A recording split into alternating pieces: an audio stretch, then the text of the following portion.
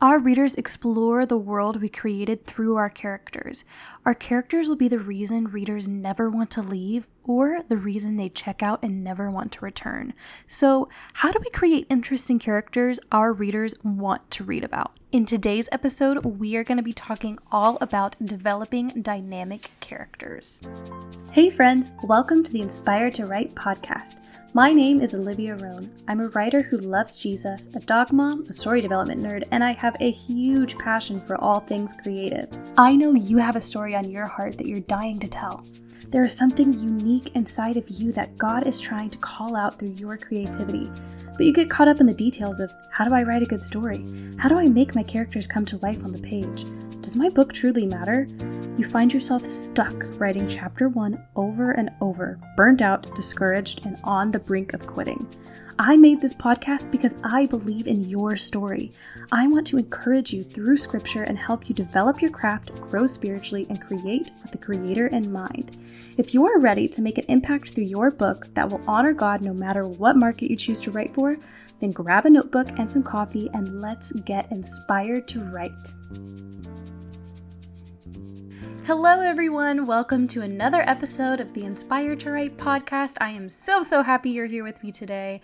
Thank you for listening.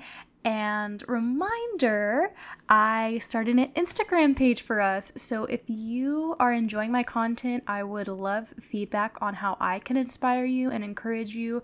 So if you want to connect with me through the Instagram I created for us, the handle will be in the show notes. Go on there, follow. You'll get updates when I post a new episode.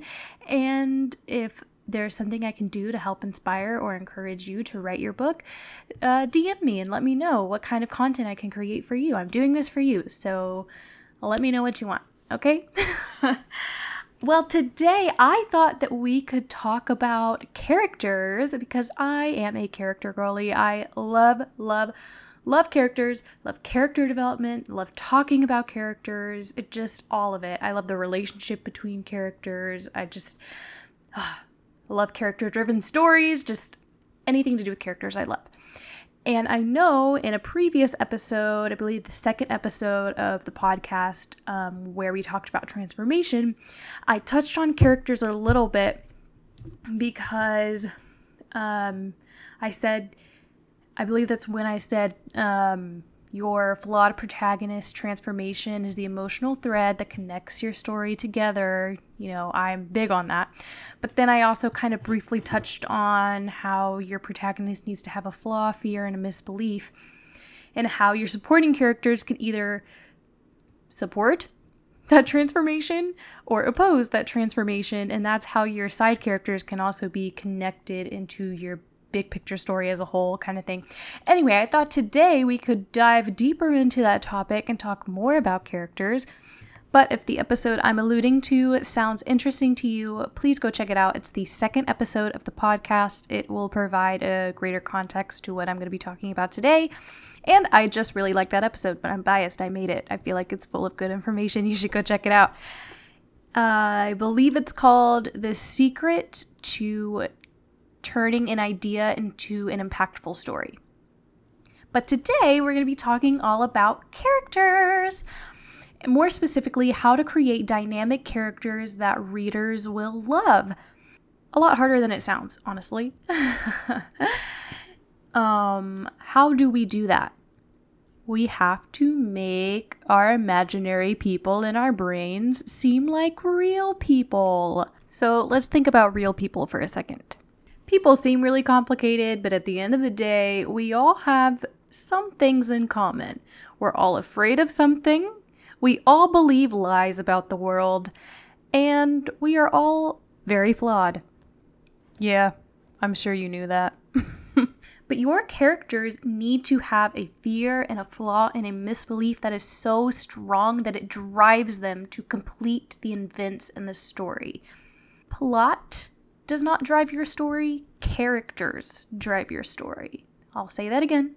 Plot should not drive your story, characters should drive your plot. The reason the plot happens is because of the characters. It's all connected. And if you listen to the episode I was alluding to at the beginning, you know it's all connected to your protagonist's transformation. You can't force something to happen in the plot. I mean, you could. You are capable of doing it, but we want to make our stories better. If we want to better our stories, we shouldn't force things to happen in our plot that our characters wouldn't naturally be motivated to do. So if you're having trouble pushing your characters into the direction that you want them to go in, then you probably should go back to the fear, the flaw, and the misbelief and see, are they strong enough? Are they a strong enough motivating factor in getting my characters from point A to point B, pushing them towards that transformation? And the fear, flaw, and misbelief are going to inform what kind of transformation is going to take place in your story. Let's take a look at each of these elements one by one. First off, fear. Fear is probably the reason why your character hasn't changed. There is something they need or want across the threshold of their deepest, darkest fears, and of course, they are hesitant to get it. They are going to do anything within their power to avoid this fear and try to get what they want without facing it head on, but it's never going to work. And I'm not talking fear of heights, fear of spiders here. I am talking like they have a deep-seated fear that they will never, ever fall in love because nobody could ever love them. But the only way to break their curse is to fall in love and have somebody love them in return. You see how those two things are directly in conflict with one another? If our protagonist wants change, then he is going to have to face his fear.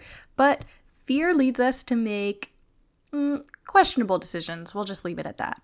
Take some time to think about what your character is afraid of. Why are they afraid of it? And what's their knee-jerk flight or flight survival mode response when confronted with that fear? Because that's going to help create conflict that is natural and informed by the characters, which will only make your story feel more cohesive. Maybe your character's insecurity makes him very emotional and act out in anger, and he ends up hurting the people he loves because his fear makes him feel threatened. And how does he respond to that threat? And so on and so on and so on and so on. It's worth noting here that even though I'm advocating that you give your protagonist a strong fear, they shouldn't be cowering in the corner the whole time. Yes, they should be hesitant to face their fear because that's only natural, but active characters are so much more interesting to read than passive characters. So because you're telling a story, you are going to make them face their fear several times. And because they want or need something so bad, they are going to actively make choices to get that thing. And most of the time, their choices are going to be questionable. Because of their fear, yes, but also because of their flaws. Let's talk about flaws next. Nothing creates conflict in our lives like our own flaws. Yay. Everyone is flawed, so your characters, your protagonist especially, needs to be flawed. They are going to have flawed responses to their fears, flawed responses to their misbeliefs, flawed responses to any kind of threats that they face. And not only does it make it more interesting to read, but it helps us learn as the audience. Through their mistakes, through their flaws. It helps us experience a little heartbreak, so hopefully we don't have to. Or it makes us feel seen and heard because we are relating to characters who are just as flawed as us. Not to call you flawed. You're lovely. You're amazing. I'm happy you're here. But your characters, on the other hand, they need some help. And transformation is a big part of this because if there is no flaw, there is no need for transformation. And honestly, if there is no need for transformation, there is no need for Jesus. So this is also why perfectionism is a huge issue, and I've been talking about that way too much lately, and we don't need to go there. But you can see how your character's flaws are directly related to the transformation that needs to occur in your story, because if you don't have a transformation, you don't have a story, in my opinion.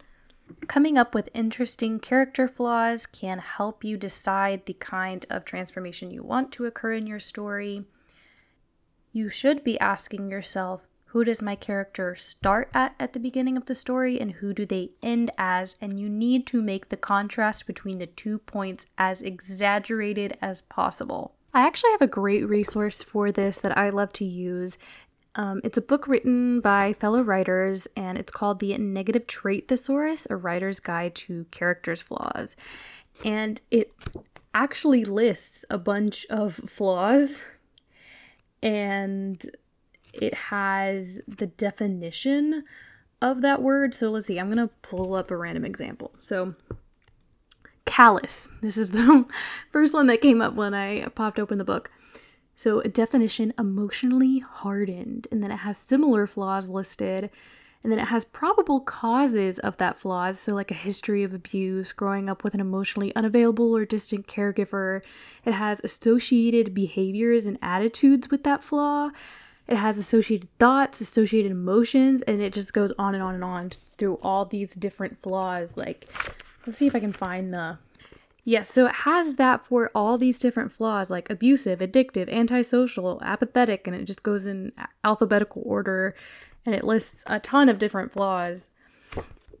And I just find this very helpful as a jumping off point to figuring out some fun flaws for my characters. And they also have a positive trait thesaurus, because we also need to give our characters positive traits because we need to make them likable, but that's a whole nother episode. And they have a emotional thesaurus, I believe, that's also really helpful.